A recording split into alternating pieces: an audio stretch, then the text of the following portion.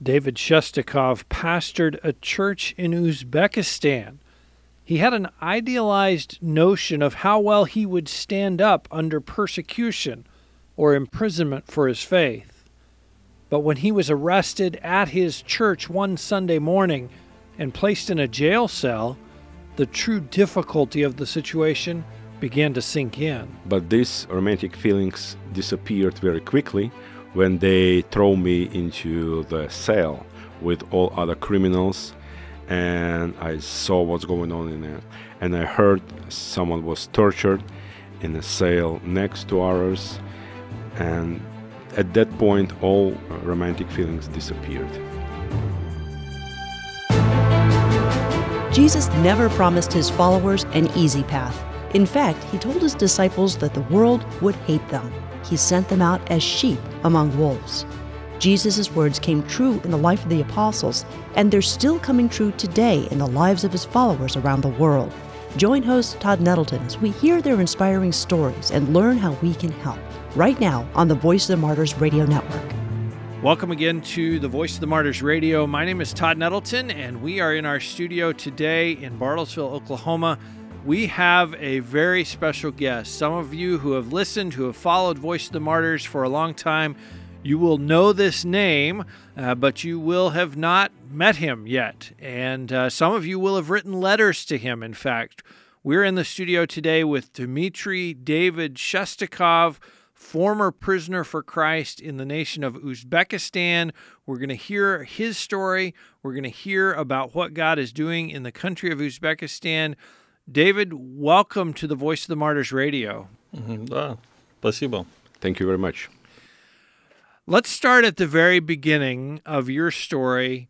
How did you first come to faith in Christ? У меня достаточно такая типичная история, наверное, для... I have a typical story, I would say, for the former Soviet Union country, for the 1990s, when a lot of missionaries came to our country and to our city as well. I was a sportsman, and I was a member of the youth gang in our city. And at some point I started to use drugs, and by the age of 21 my life was an absolute wreck, and I didn't see any cause to live this life.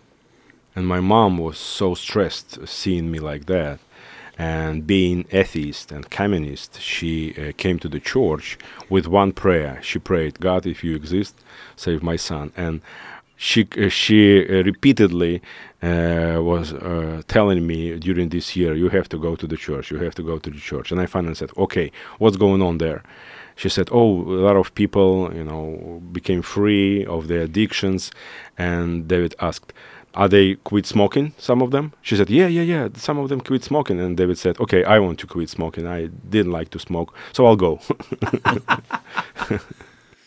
And so you got to church. She made you sit on the very front row. What happened in that service? Я хотел убежать, но бабушка... I was in a really bad mood that day, and I was trying to find a way to escape, because all this, loud voices and clappings and, preaching, I was very dislike what I saw. But they didn't allow me to escape. They just, all those grandmas on the first row, they surrounded me and didn't let me escape. I had terrible headache. I knew I need more drugs at that point. But nevertheless, inside of my heart, I was completely sure that something is going to happen today.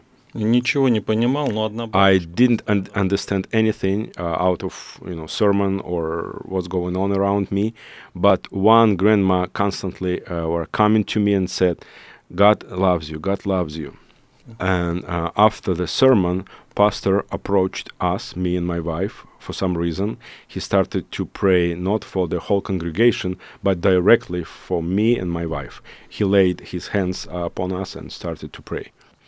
I was starting to cry, and also the whole church started to cry with us, maybe 70 people at that time.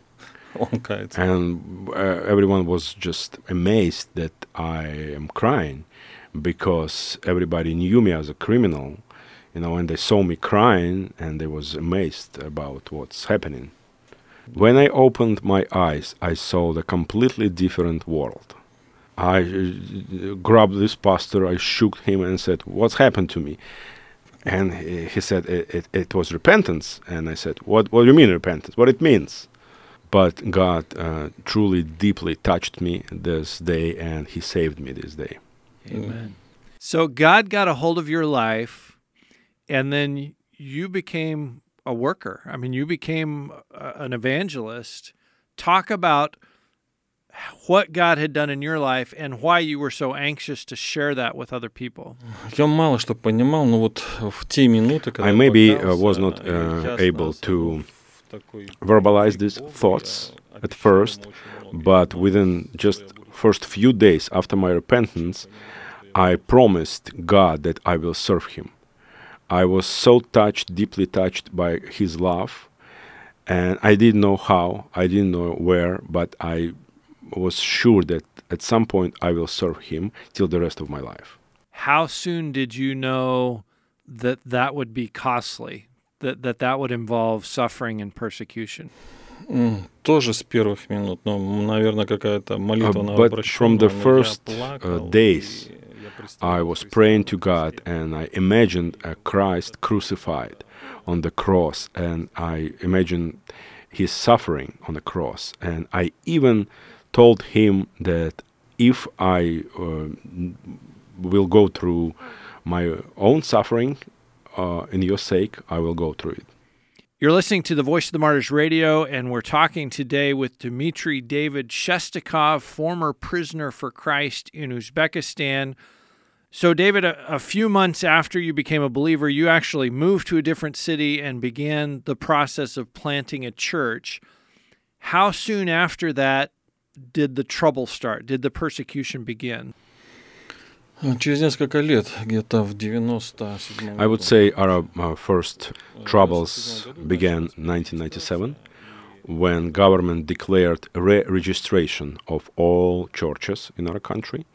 And approximately at the same time, we started to see Uzbeks coming to Christ and repented and converted from Islam to Christianity. And it was a concern for our government. And at the same time, I was told that I have to throw out Uzbeks from our church. It was demand, basically, from the government. And at this point, we started experiencing a pressure from a government side. So the government was concerned that Uzbek people were coming to faith in Christ, were leaving Islam.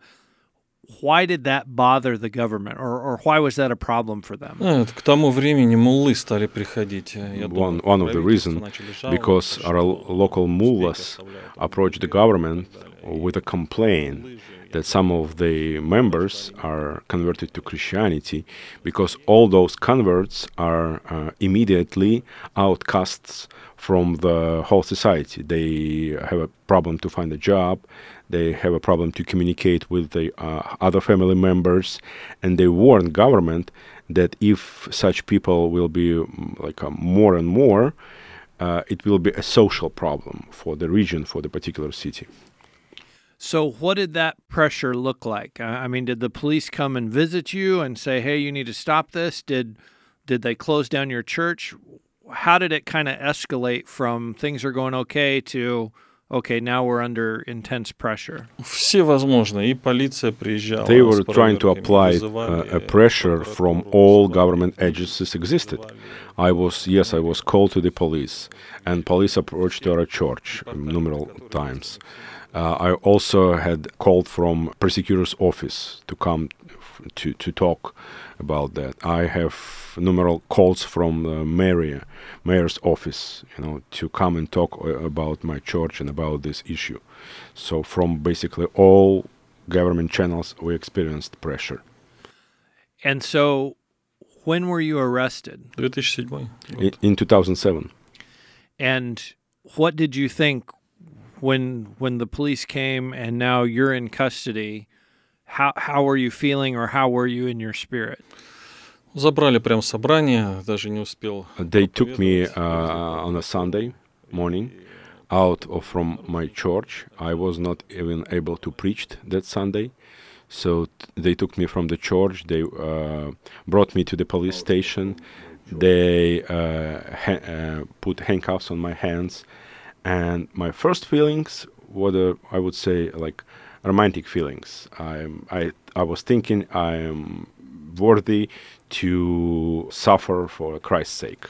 But these romantic feelings disappeared very quickly when they throw me into the cell with all other criminals, and I saw what's going on in this cell, and I heard someone was tortured in a cell next to ours, and at that point all romantic feelings disappeared. So what was your prayer at that point as those romantic feelings disappeared?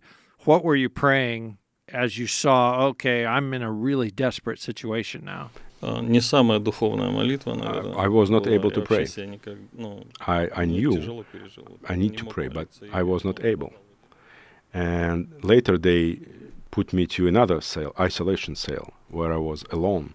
And in this cell, I forced myself to talk to God. It was an awkward situation. I'm a pastor, and I taught my people that they have to pray in all circumstances.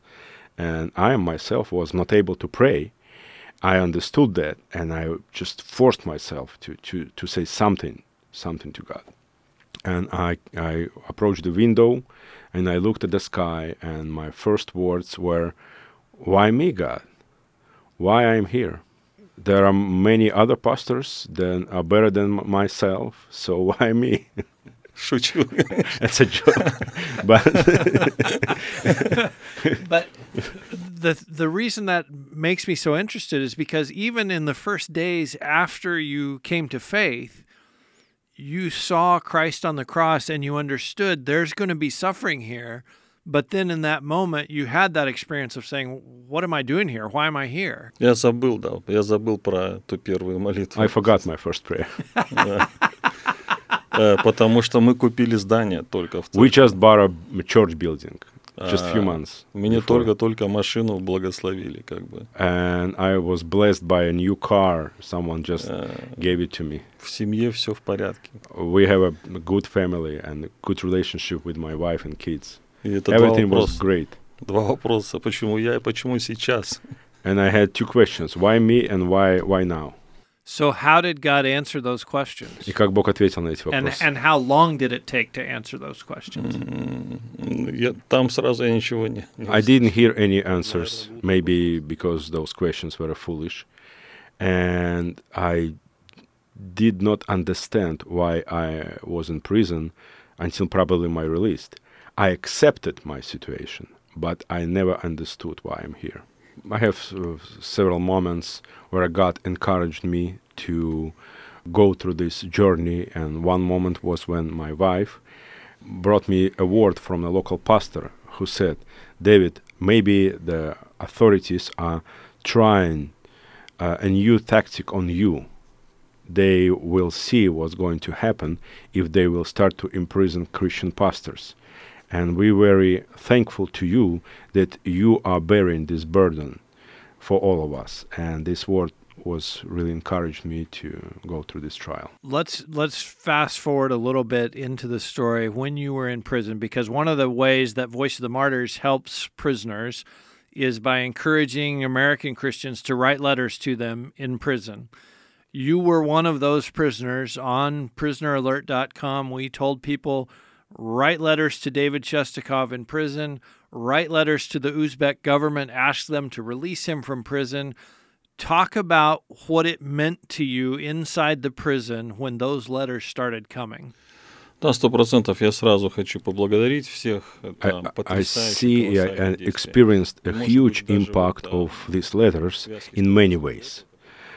For example, in connection with my last thought that I was just an example set by government to see what's going to happen, and I became a big headache for Uzbek government because people from all over the world and from United States, they send letters, prayers, they express their disappointment of me being in prison unjustly, and they experiment didn't go well. And we do not see any more imprisonment in Uzbekistan. I was the only one who was imprisoned for so-called extremism and distribution of religious literature. And after my release, no one was imprisoned for a big term. So you think in some ways the letters have kept other pastors out of prison because the government saw this gets international attention, this makes us look bad? Да, 100%. Yes, I'm 100% sure that it works like that. Let's talk about not just other pastors, though. Let's talk about you, because I know there was one time in the prison where new guards had just come in and some letters showed up, and it really made things dramatically better for you. Да, однозначно. In our prison, they replace police officers, the guards, every year in order to prevent corruption. So new guards, new officers who came to the duty, they usually beat up those prisoners who imprisoned for extremism, like myself. They beat them first, then they introduce themselves. So, and all the time where this replacement of the officers took place, they called me, and at the same time, a post office, a worker approached with a sack full with these letters. And he usually started to scream through all this headquarters, "This Shestakov, we got tired of him. We got tired of these letters." And everybody get out of their rooms just to see what he's screaming about and why he's upset. And he explained that this Shestakov receiving like 100 letters a day, and everybody get tired of these letters, and so on and so forth. And those new officers, new guards, were impressed by the fact that this person received such attention all over the world. And they were really polite to me, and they asked the questions whether I knew all those people all around the world. David, some of the people who wrote those letters are going to be listening to this radio broadcast. I would like you to speak directly to them and just tell them what it meant that they wrote those letters. Я мечтал о такой возможности, и на самом деле я I was dreaming about this opportunity to say thank you out of my heart, and I really admire what you have done for me and for my family, because these letters, this support, created different opportunities for me while I was in prison, as I said, but also it encouraged me personally that I am not forgotten, that many people remember me. And the first attack I experienced in prison was the thought that I left behind and everybody forgot about me. That was my first, thoughts, and all my sufferings in vain. But receiving all those letters every day from all over the world encouraged me to go through this trial. So thank you very much for what you have done for me. What was the hardest time, or what was the low point of your time in prison? Перед освобождением, потому что It was just before my release, because I learned that the government want to increase my sentence for 3 more years. And in order to do so legally, they put me 3 times into isolation cell. It's a form of torture in Uzbek prison, when they open the door during the night and allow to snow even come to the cell, and you cannot sleep because of the cold, and you cannot sleep during the day because of the regime, and they don't just not allow you to sleep. So at one point I was there for 22 days without sleep, and it's really hard, and it's a torture. The uncertainty, whether I will be given more prison term or not, whether I die in this isolation cell or not, was really, really hard.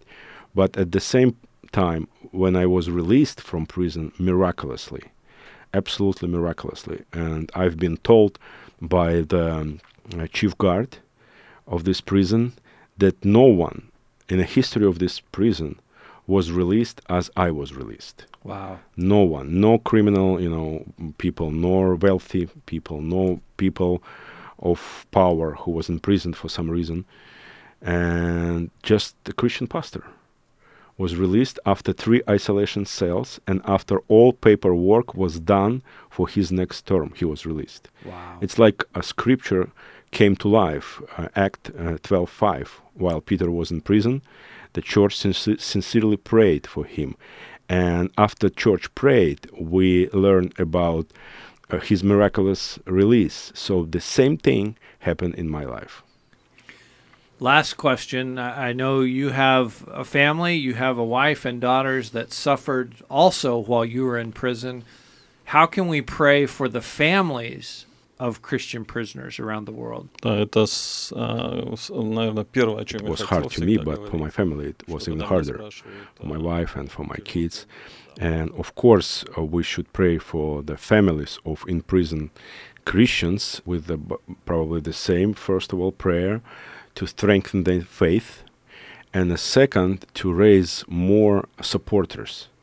Because in my case, I have a lot of people who supported my family with their prayers, with the finances, with all the needs they have. So the needs of my family were covered, and I'm thanking God for that. To be a part of the one body of Christ, one church, and we should pray that the people in the world will pay more attention to those who suffer. One of the ways that our listeners can do that is through the Voice of the Martyrs, what we call the Families of Martyrs Fund, which is money that helps the families of prisoners, helps the families of those who have died for their faith. So if you're interested in giving to support that, you can come to vomradio.net and just click on the Donate tab at the top of the page. David, it has been such a joy to have you here today. Having seen your picture on Prisoner Alert, having seen the pictures of your family and prayed for you and prayed for them, to have this chance to firsthand hear your story is just a great blessing. Thank you for being our guest today on Voice of the Martyrs Radio. Слава Богу, спасибо вам. Да, and thank you very much for what you are doing, and it was my dream. I wanted to be here, I wanted to see you, I wanted to hug you, and I wanted to thank you for your great work and support that you are doing for those who persecuted and for my family in particular. Well, it's our blessing and honor to stand with brothers and sisters like you around the world. You've been listening to the Voice of the Martyrs Radio. As always, you can hear this interview again at vomradio.net, or if you're just joining us, go online and hear the entire interview. And if you want to help the families of prisoners, you can click on the Donate tab at the top of vomradio.net and make a gift online. You know, we always encourage our listeners to pray here on the Voice of the Martyrs Radio, but coming up, you have the opportunity to multiply the effectiveness of your prayers. How can you do that? By not praying just by yourself, but also sharing the need to pray with your whole church and getting other Christians involved. The International Day of Prayer for the Persecuted Church is coming up November the 4th. I hope your church will join in this worldwide effort to seek God on behalf of our brothers and sisters who are being persecuted. I hope every church will do something on that day to remember those in bonds, as Hebrews chapter 13 tells us to. When you visit vomradio.net/IDOP, we will give you free resources to share with your church or Sunday school class or Bible study group. You'll find a very moving video about Christians in Pakistan that you can download, or we'll send you a free DVD. There's other helpful information as well, other resources you can download. Again, that website, vomradio.net/IDOP for International Day of Prayer. You won't want to miss next week's program. We're going to hear about a church leader named Morris. His daughter had been attacked by their neighbor. The neighbor was found guilty and locked up because of a fine he could not pay. And Morris, instead of delighting in the judgment against his neighbor, saw an opportunity for the gospel. And he talked to his daughter and he said, we have this opportunity to demonstrate the love of Christ. I can pay that fine if you'll let me. You'll hear the rest of that story next time right here on the Voice of the Martyrs Radio Network.